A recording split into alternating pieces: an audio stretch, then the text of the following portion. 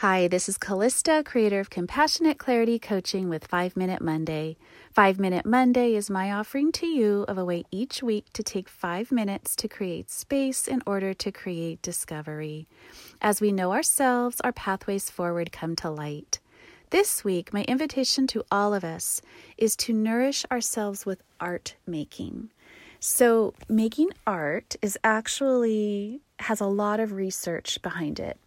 And it is something that actually nourishes us on all levels, our mind, our body, and our hearts. There's actually a lot of research into it. So, for example, it lowers cortisol. When we participate in a session of art making, the cortisol, they've tested people before and after, cortisol levels, so that goes to stress in the body and anxiety and things like that actually goes down. There is research behind it indicating that it helps with depression, anxiety, of course. It helps people coping with cancer. And it also really helps people as we age and even people experience dementia. It helps with memory and with reasoning and resilience. It stimulates the memories. It helps them reconnect back to the world, and it just has an incredible. It can help, in fact, with some spatial reasoning in as well. It's amazing how much there's actual research with all of the benefits. So you can see where this is a mind, body, and heart experience, and well worth exploring if you don't have a way currently in your life where you have a practice and a method of tapping into art making in your life. This is well worth the time to consider ways to do that. So it's really fun. Be open-minded about this.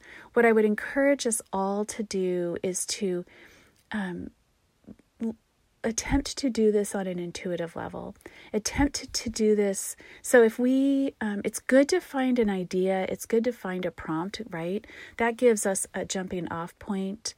But then it's about the process. It's not about the product. And so if we tap into it on a more intuitive level than a rule following level, we will nourish ourselves more. We will connect into. So on the level of nourishing our hearts, we will connect into our feelings more clearly and be able to actually process them a little bit without having to do that with words, without having to do that in such a direct way where sometimes we get a little lost and we think, I don't know.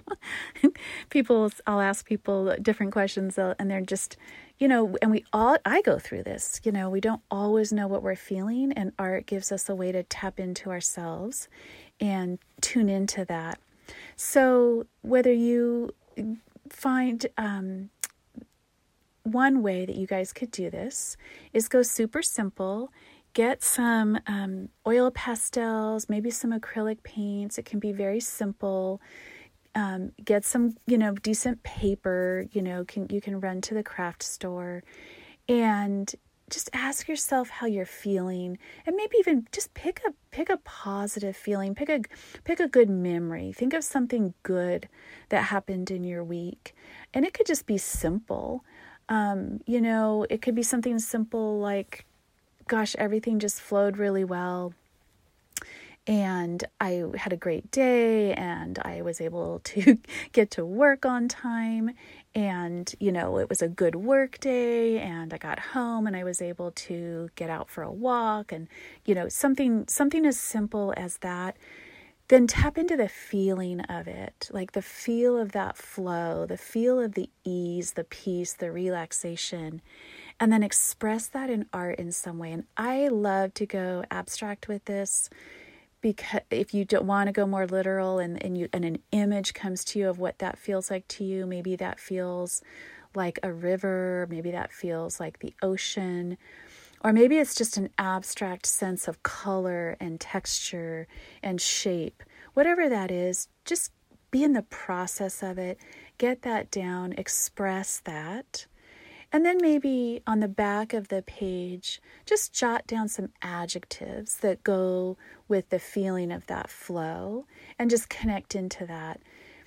And that's it. You guys, that's art making. That's enough. And that's the process rather than the product that will actually make this therapeutic and nourishing to us in mind and body and our hearts. Okay, thanks so much for listening. I hope this week this practice might resonate for you, creating new space for discovery. Until next time, may you be well. Further information about me or my coaching practice can be found at CompassionateClarityCoaching.com.